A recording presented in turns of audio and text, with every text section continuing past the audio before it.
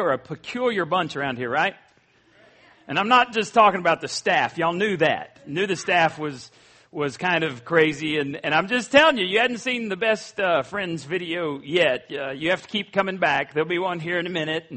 And then we got 2 more in this series. And we're saving the best for last. So you got to be here on August 30th if you want to see the best video of the Friends series.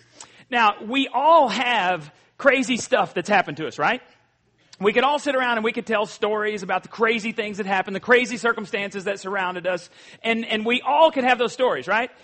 For example, scars. How many of you have physical scars? Okay, most of you. I think everybody. Some of you just don't like to raise your hands in public places, especially in church, because dude might call on me.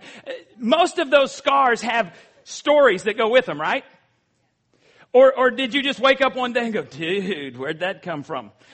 Now, in this crowd, I know that some of you woke up and went, dude, where'd that come from? I know that. But the point is, someone told you the story and now you can repeat the story. You know, so there are stories, even if you don't remember how you got that scar. So we all have stories that go along with our scars. For instance, you know, I was looking at one that I have here. I got this scar on my right index finger during baseball season, my junior or senior year. I don't remember which year it was, in high school. And long story short, I was mad at this young lady and she'd done a lot of stuff and I was mad and I said, you're going to get it. And, we didn't know how to do tar and feathering. So we were going to get honey and dirt, rocks, whatever. I was quite upset with this. So we did. We held her and I poured the honey all over her. Well, I was called by an authority figure to come inside the building at school. And so I go inside the building. While I'm inside the building, she proceeds to rub all of the honey off of herself onto my car. Windows, doors, paint, everything. And then, you know, I kind of lost it. And so I go running out there. Well, she's in her car and she drives off. As I turn around to go to the building, she starts coming back towards me. As I go towards her, she drives off. Well, the honey jar was sitting there and my friend said, here, chunk this at her. And, you know, so I thought, that sounds like a good idea. So he hands me the honey jar with the lid and he goes, it's kind of messy, hold it here. Well, when I took it, the honey jar falls. About that time, I'm called by the authority figure back in the school. I have to go back in. So I pick this up, I run towards the car, and I throw the broken honey jar. And I felt a sharp pain in my index finger. And I looked down and it wasn't bleeding much because there was honey all over. I missed the car, by the way, and ripped open my finger during baseball season. Coaches were not real happy with that. I missed several weeks of baseball because that's my right hand. That's my throwing hand. And then when I was able to bat, they put me in as designated hitter. I had to have this protective thing on. You talk about looking like a dork when you go to the plate in high school baseball doing this. I've got a scar that's right above my right ankle that happened to me when I was in 3rd grade. A friend of mine said, hey, come look at my clubhouse. His clubhouse was underneath what was a dry cleaning shop.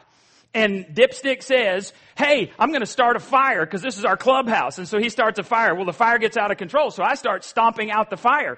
Well, back then I had on my nice little black nylon socks underneath my blue jeans. I'm stomping out the fire and the fire catches my nylon sock on fire and it melts it to my ankle. And, 3rd degree burn. My friend takes me home and on the bicycle, you know, I got my legs sticking out and riding down the highway on the bicycle. You know, just great stuff. Good times. Mom throws me in the bathtub and runs water on it. You know, don't do that to a 3rd degree burn. I was on crutches for several weeks and to this day, no hair or anything. It's weird looking. It's just people like, what's that? Well, let me tell you about that scar. I've got a scar above my right eye right here. And I actually had to look in the mirror to figure out which eye it was because it happened so long ago. When I was a freshman in high school, I played football and I played band. And one of the traditions in the band was toward the end of marching season, the seniors and the freshmen would get together and play touch football with the sophomores and juniors. There would be this big old competition. Well, there was a guy, this junior guy, he's a big old dude. And when I was a freshman, I might have weighed 118 pounds soaking wet, you know. And so this big old dude was on the other, and he did not like me. He was always talking trash on me. Well, they kick the ball off, I catch it, and I run back, and somebody pushes me out of bounds. And it was only a few feet from the out of bounds marker to the track, to the asphalt track that goes around. I didn't know this at the time. This is one of those scars that somebody had to fill in all of the blanks. This guy from the opposite side of the field started cursing at me, running full speed. Now, that's not real fast, but once you get a big mass moving, then it kind of carries some momentum. He hits me, tackles me in this touch football game, out of bounds. First thing on my body that hit the track was my face. Broke my nose and ripped open above here, and I'm just all dazed and like, oh man, you're bleeding, By this time, I've been in the hospital so many times that when my friends, these senior girls, take me to the hospital and they call my mom like, Miss Washburn, Doug's in the emergency room. She's like, oh, okay, can you bring him home when he's done? And they're like, they won't do anything till you get here and sign. And she's like, oh, let me see if I can find his dad. So I'm laying there bleeding on the table. And they have me covered up. They have me prepped to do the stitches and all that stuff, but they can't do anything until my parents get there. And Dad walks in, hey, bub, what you doing? I'm like, just hanging, Dad. We all have scars, right? I'm not even halfway done, man. We could do this all day. Well, we'll talk about that one another time. I almost got a scar filming this video.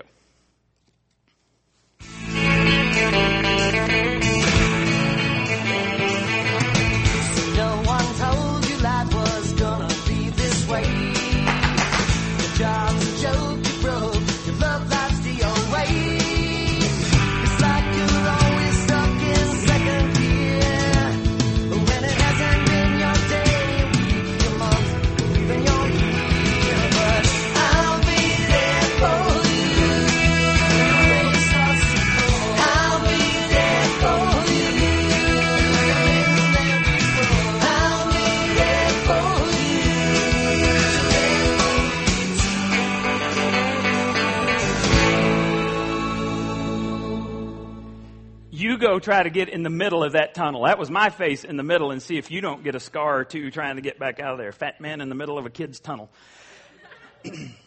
Now, here's the point. I can tell you stories about my scars. You can tell me stories about your scars. And you get a group of guys together and start telling stories about scars, and some guy will go, that's your story, man? That's a sissy scar. Stick their chest out. Check this bad boy out. And we'll tell stories all day, right? Because we'll talk about our scars, our physical scars, and we all have them.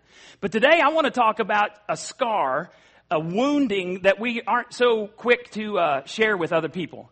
And I'm talking about the wounding or the scars of the heart, the scars of the soul. And we're going to talk about how we get these scars and things that we just don't share with other people because, quite honestly, we're embarrassed, we're ashamed at some of the stuff that's happened in our past, and we just don't want to share those things. Well, what I want to do today is I want to show you a process that if you begin to follow this process, you can get healed from all of the junk in your past. And it could start today, but you've got to be willing to recognize these things. So in step one, we're going to look at they. We've been talking about what did they influence you to do that you would not have done if they had not been around. Well, today we're going to look at they hurt me. This is number one on your listening guide. They hurt me. Do you know the primary way that people hurt us? It's not the physical thing. It's through words. Their words scar us. Their words hurt us. Your dignity and your value may have been severely damaged by what someone said in your life. And the Bible tells us this in Proverbs, that we got to be careful with our words. Proverbs 12:18. Careless words stab like a sword, but wise words bring healing. Today we're going to look at three particular words. We're going to look at they. We're going to look at what they said to me that hurt me. Then we're going to look at me. Look at you. The second pronoun we got to look at is me, because what they say can't really impact me unless I believe it, unless I start repeating those words. So we're going to look at me, and then we're going to look at he. Remember we said the first week that the right they have he, talking about God right in the middle of their lives. We're going to look at what he says about me, and that's the thing that really matters. But first let's look at they. Words they say to us, a parent, a teacher, a coach, some authority figure, a friend, a spouse, someone you're dating. Words they say can wound us deeply. The Bible says that careless words stab like a sword. They hurt. And every one of us has heard and probably said, sticks and stones may break my bones, but words will never hurt me. That's a pile of manure, right? Words, I know broken bones heal. I've got lots of scars that have healed physically, but some shattered hearts never heal. So that's a lie straight from hell that sticks and stones may break my bones, but words will never hurt me. when I was 17 or 18, a lot of these stories start like that, don't they? When I was a junior or senior in high school, I was at the peak of my stupidity in my life. You could not have told me that because I knew everything. You want to know somebody in the world who knows everything, go talk to a 17 or 18-year-old. They know everything. I love 17 and 18-year-olds, but they don't know it all. Anyway, when I was 17 or 18, Mom and I were having major conflict in our home. I was quite the rebellious kid, and I was quite the mouthy kid. And after Mom and I had some type of argument, Mom says, "I hate teenagers." Clenched teeth, I can still remember it. Now, I was pretty quick, pretty sharp-witted. I was the youngest of 4 children. I was the only child at home at this point because my siblings are much older than me. I was a teenager. I was number 3 in my class. I graduated number 3 in my class. I had just been accepted to Baylor University. I was pretty quick. When she said, "I hate teenagers," it wasn't a real far jump, real far stretch for me to go, "Teenagers, I'm a teenager, she hates me." And she might as well just slap me in the face physically because it shattered my heart. And it was years before I got over that. And when I left home, I was determined that I would not let her or another woman hurt my heart again. And it took several years to realize this wall that I'd put around my heart. And when I was a senior in college, I was a church music major when I was in college, and you had to declare an emphasis. My emphasis was vocals, so I sang, and so I had to go to voice lessons every week. And one of the things you had to do to graduate from college, at least the music school, was you had to go through a senior recital. Well, in preparation for that, they would bring in different clinicians. It was called a guest clinician day. Well, because I was a senior, I was chosen to be one of the people who sang. And what they would do is they would fill up an auditorium bigger than this auditorium, and there would be students and there would be faculty, and then this special guest would come in, and they would sit down near the front, and you would sing a song that your voice professor had chosen. So, this was highbrow stuff. My dad, just rolls his eyes anytime we talk about my education. But I was singing a song in Italian. And it was a love song. And so I stood up and I sang, and the clinician said, "Do it again." Because, see, now, I have to tell you, my Italian was very good. My diction was very clear. I'd studied that. The notes, I hit all of the notes. She said, "I didn't feel a thing. This is a love song. Do you know this is a love song?" I said, "Yes, ma'am, I know this is a love song." "Do it again with feeling." And so I really think that I proceeded to do it exactly the same way again. Just no feeling, just cold, calculated, got the notes, got the diction, And she said, "Stop!" And she stops me. She's in front of all these people, and she goes, "Do you know what love is?" Like I heard. No, I said, "Yes, ma'am." Now, this is the funny part, because my girlfriend was sitting in the crowd, and she goes, "Have you ever loved someone?" I said, "Nope." Janie goes, "She wasn't your girlfriend very long after that, was she?" I said, "No." And I couldn't open up my heart to reveal that to anyone because of some painful words. Now, Mom and I have talked about this, and we talked specifically about this conversation, and I have a different perspective on my mom now that I'm 44, about to be 45. Mom and I are great friends, and I understand Mom went through some stuff. She was the oldest of 8 kids, and she watched her dad beat her mom, and there's just some stuff in my mom's past I didn't know when I was a teenager, when I was a buckethead. And so Mom and I are tight nowadays, but those words shattered me when I was a teenager. And so it took me so long to realize that. But, then I look back now, and anytime a girl started acting like she liked me, I ran, because I couldn't do that. I couldn't open up my heart. I couldn't do that with anyone. Something that happened so long ago messed me up. But it came to a point that I realized what was happening, and I dealt with it. I built a bridge, and I got over it.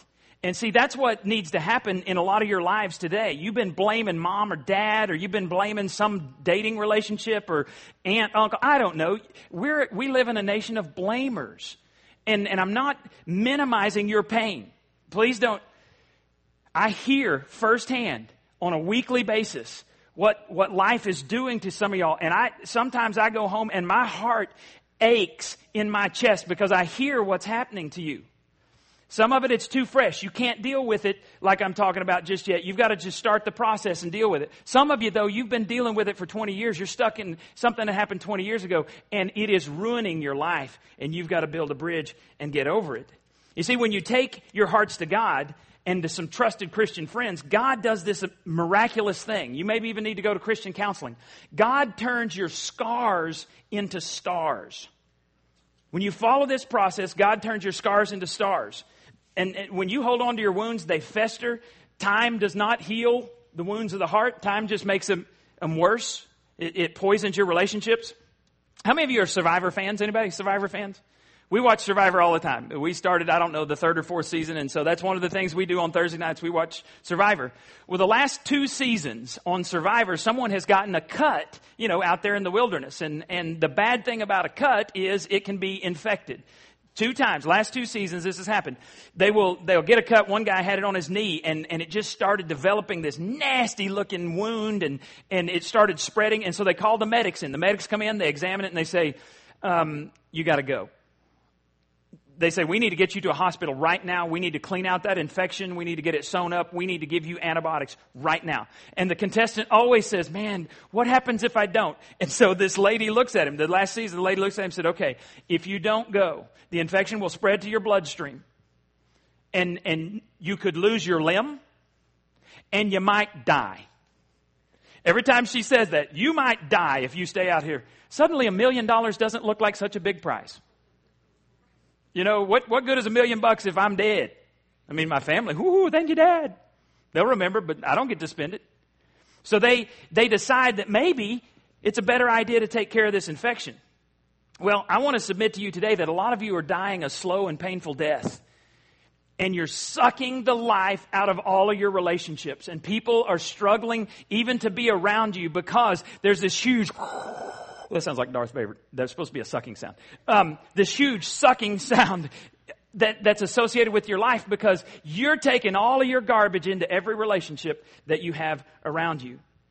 Now, I say all of this because here's the deal. The only way that they can hurt you is when you move on to step 2. Step 2 is, I believe them.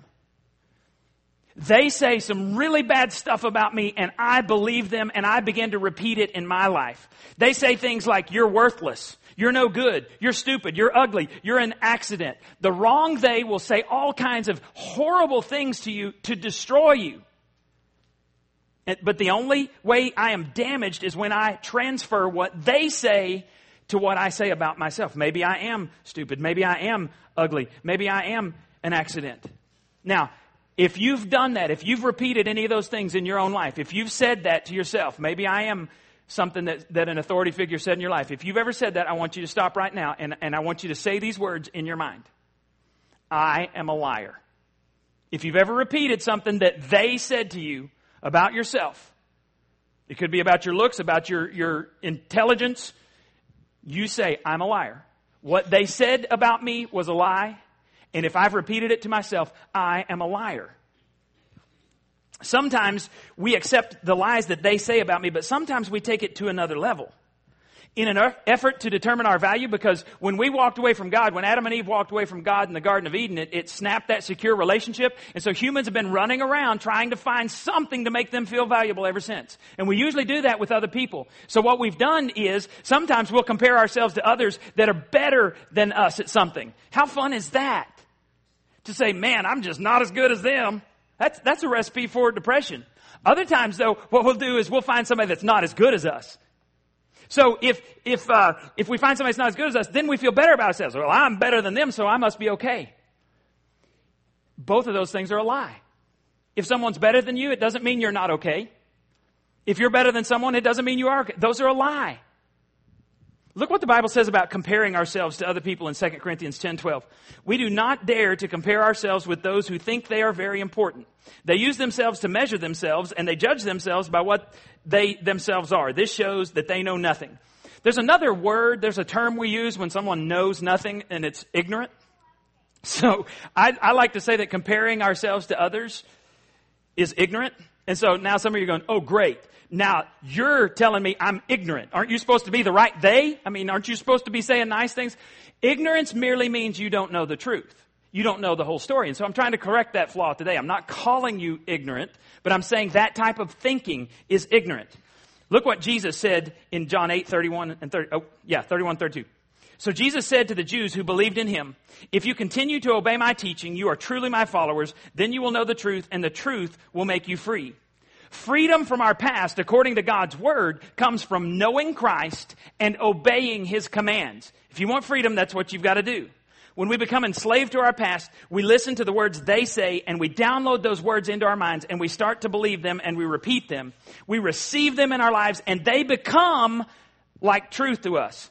But I need to tell you this today. Did you know that truth is not an abstract thing that you suddenly discover? Truth actually has a name. Truth is a person, Jesus Christ. He said, "I am the way, the truth, and the life. No one comes unto the Father except through me." John 14:6. So he says, "I am the way, I am the truth, I am the life." The way to freedom is a person, Jesus Christ. The truth about freedom is a person, Jesus Christ. The life of freedom is found in a person, Jesus Christ. So if we're going to move to a life of freedom, we have to move away from what they say. We have to reject those words that were lies that they said to me. So we move from they to me. We got to move to he, God, what God has to say about me. Every one of us has been wounded. We all have scar tissue, but really it's a scar issue. The issue is, what are you doing with your scars? Those wounds that you're so worried about if somebody knows the truth. What are you doing with those things? Because to get over our past, we've got to reveal our issues to God. And this is on your listening guide. Revealing our feelings is the beginning of healing. This is one of the basic premises of Celebrate Recovery.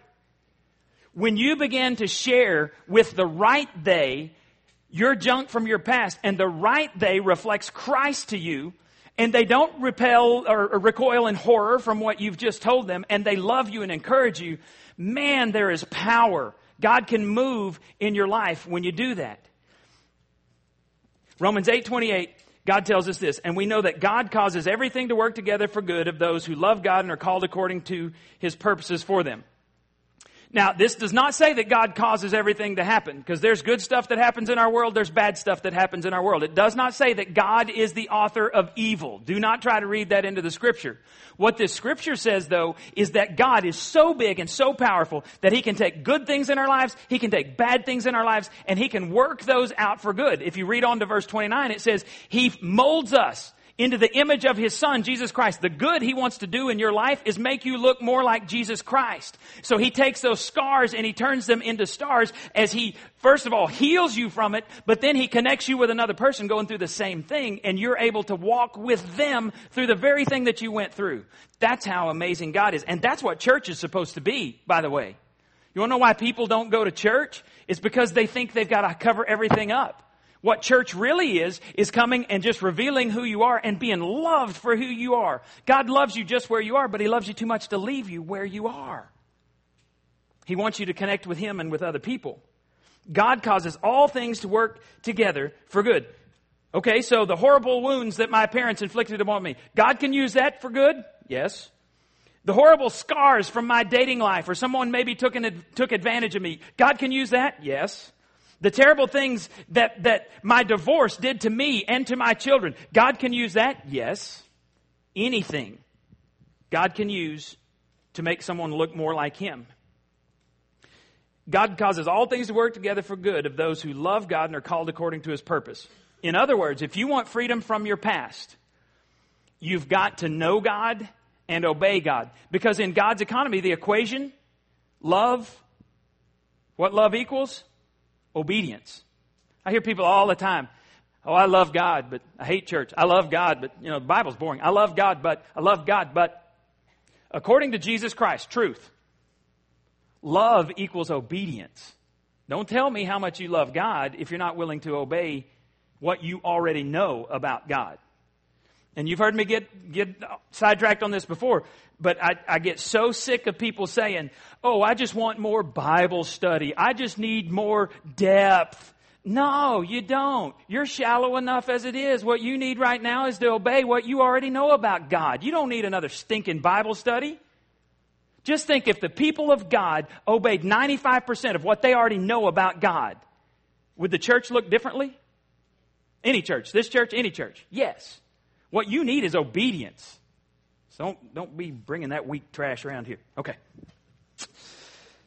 So, how do I get over it? Real quickly. How do I get over it? There's 4 things.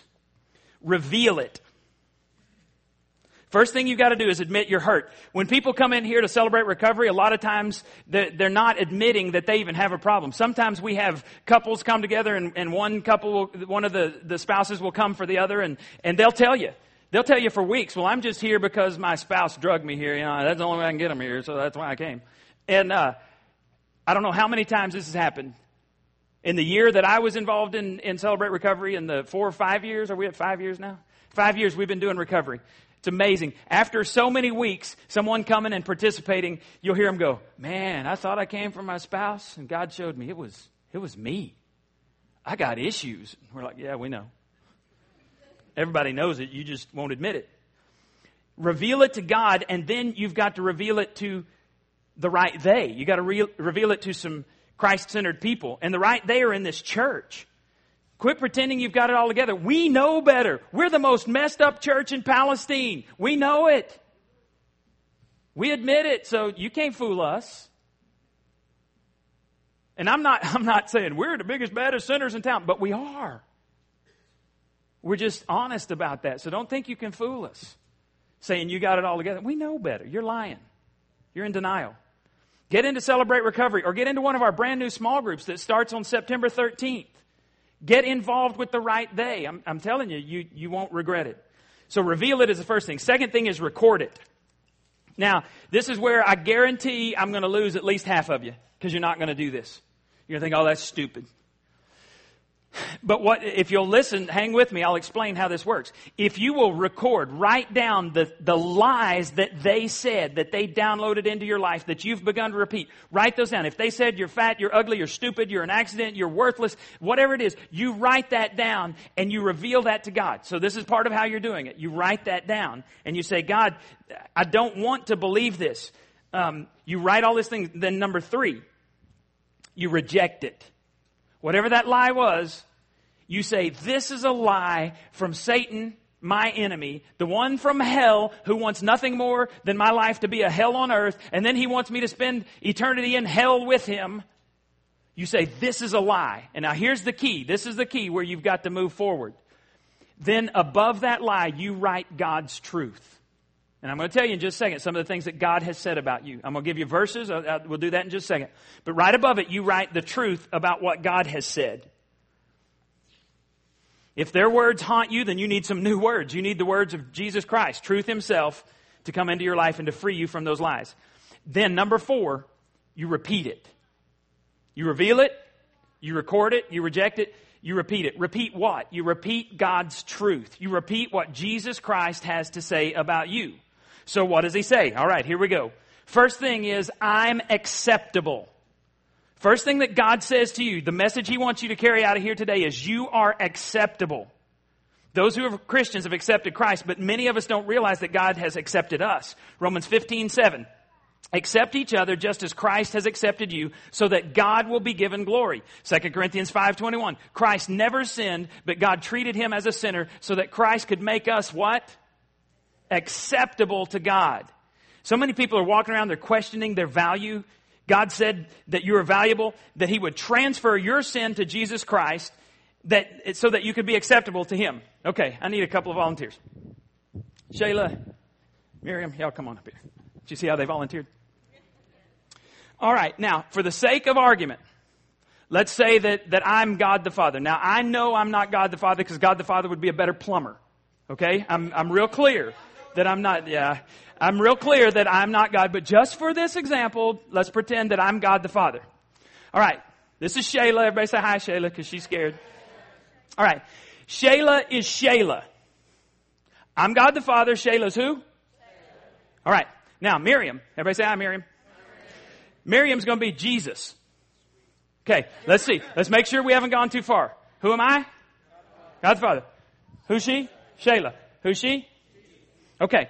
Let's say that you come walking in here today, and you know I'm God the Father, only for this example, and you come up to me and you say, hey, Doug, which one is more acceptable? Or, I'm sorry, hey, God the Father, which one is more acceptable? Shayla or Jesus? Which one do you value the most? Which one do you love the most? And most of you are going to go, that's a stupid question. Dad's going to like his son better. God's going to like his son better, right? You'd be wrong. Because Shayla is a follower of Jesus Christ. And what the Bible says is that God has taken Jesus Christ, His righteousness, and He's imputed that to Shayla's account.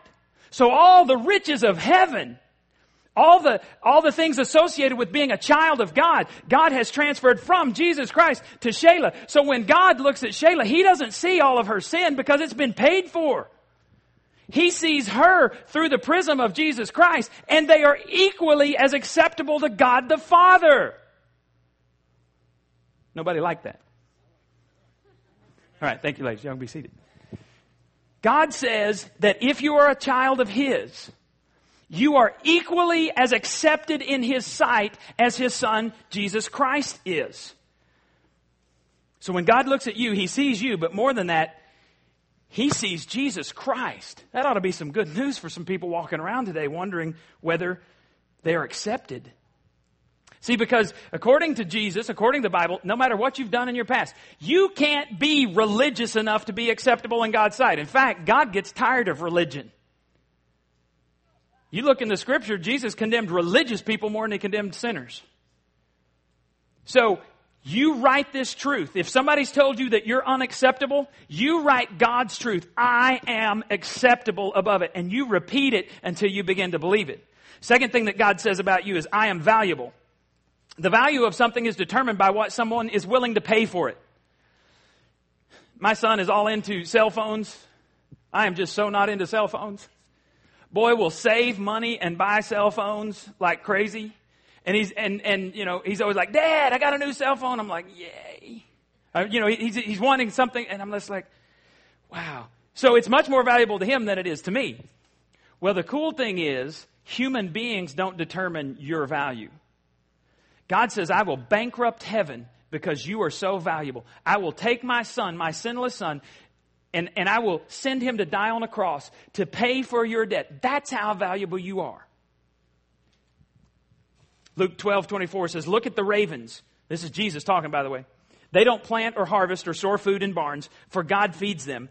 And you are far more valuable to Him than any birds. So if someone's ever told you you're not valuable, you're worthless, you write that down, and then over the top you write, I am valuable. And you put this scripture, and I can give you a whole bunch more if you need that. Number 3, I am lovable. Romans 5:8 says, but God showed how much He loved us by having Christ die for us, even though we were sinful. Now, here's the thing. God tells you the truth. He says, yep, you're sinful. But He doesn't condemn you for that sin. He says, you got a simple choice to make. When you stand before God after you die, the simple choice that you need to make on this earth before you die, because I preach a lot of funerals, and at those funerals, it makes a difference whether that person lying in the casket has accepted Christ. I mean, quite honestly, the easiest funerals I do are people who have lived for Christ. And everybody knows it that's there. And we say, this isn't a goodbye, this is a see you later. We're going to see you in heaven. The hardest funerals I do are for people who are not Christians. Because I spend just a little bit of time talking about that person, and then we move on. Because I don't want to dwell on where they are. I want to tell people who are there where they can make the decisions right now so that they're ready to go to heaven. The Bible says that you are a sinner, and what you decide before you die determines where you go after you die. If you decide that you're going to stand before God based on your righteousness, well, I'm not that bad a person. Jesus is going to say, or God's going to say, compared to whom? Because the comparison's not between you and somebody else sitting on your pew. You know, we might have a pretty good shot if it was between some of us in this room. If I just got to be better than some of y'all, or y'all just got to be, that'd be pretty easy. Right? Are you better than me? But that's not the comparison. The comparison is to the sinless Son of God. If you got one sin, you don't get into heaven on your own account. The only way is to get in on Christ's account. So God says, I love you so much that I'm going to die for you while you are lost in your sin. I'm going to die for you. You are lovable. He showed his love. Number 4, I'm forgivable. This is where we're going to find out if you're going to get healed from your past or not. If you'll declare the lies and then write God's truth over the top of it. I'm forgivable. Isaiah 43:25. I am the one who erases all your sins for my sake. I will not remember your sins. Write it down. If someone says that your past is so bad that nobody can love you, nobody can accept you, you go to this and you say, well, once I confess my sins, the Bible says that Christ wipes the slate clean. And although I may feel guilty about it and I may go back and pray, God, please forgive me of that sin I committed 18 years ago. If I've already confessed it, God says, what sin? I chose to remember that sin no more because it's been covered with the blood of my Son. Write it down. Last one is I'm capable. Now, by the way, I could give you 20 or 30 or 40 or however many you need, but we stopped at 5 today. Philippians 4:13 says, I can do all things through Christ because He gives me strength. If someone ever says you can't do something, you say, well, if Christ wants me to, I can. You've got to reject. You move from what they said about me. You reject it and you quit saying those lies about yourself and you move to what He says about you. So write God's truth down. You've got to get God's perspective, and you need people around you who have God's perspective. You know where you find those people? In this church, in small groups, Celebrate Recovery. We're just going to keep hammering this till all of you are in small groups. That's right. There was a man walking through a circus one day, and he looked behind one of the tents, and he saw an elephant tethered to this big old stake with nothing but a little bitty bicycle chain. He saw the trainer stand there with him, so he walked up and he said, man, that big old elephant, can't he snap that chain? If he wanted to, couldn't he get away? And he goes, oh, yeah, sure, he could. He said, the problem is, for the elephant, is I've raised this elephant since he was very small. And when he was small, he wasn't strong enough to break the chain. So he'd tug on the chain and try to get away, and he couldn't. So now he spends his days walking around in a circle around this stake because he's been trained that he's not strong enough. I think we got some elephants in this room. I'm not talking about your weight. I think we got some folks who have been trained by the wrong they to believe they're not valuable, that they don't matter, that they're not lovable. And they're carrying this junk into every relationship they have. They're sabotaging all of their relationships because of their past. They've believed a lie. Today, I want you to experience freedom. And it doesn't come overnight. Let me tell you this. If you've been buying the lie for 20 years, 2 days is not enough time. You've got to train yourself. And so we want you to get involved, because we really believe that God has something better for your future than what's gone on in your past.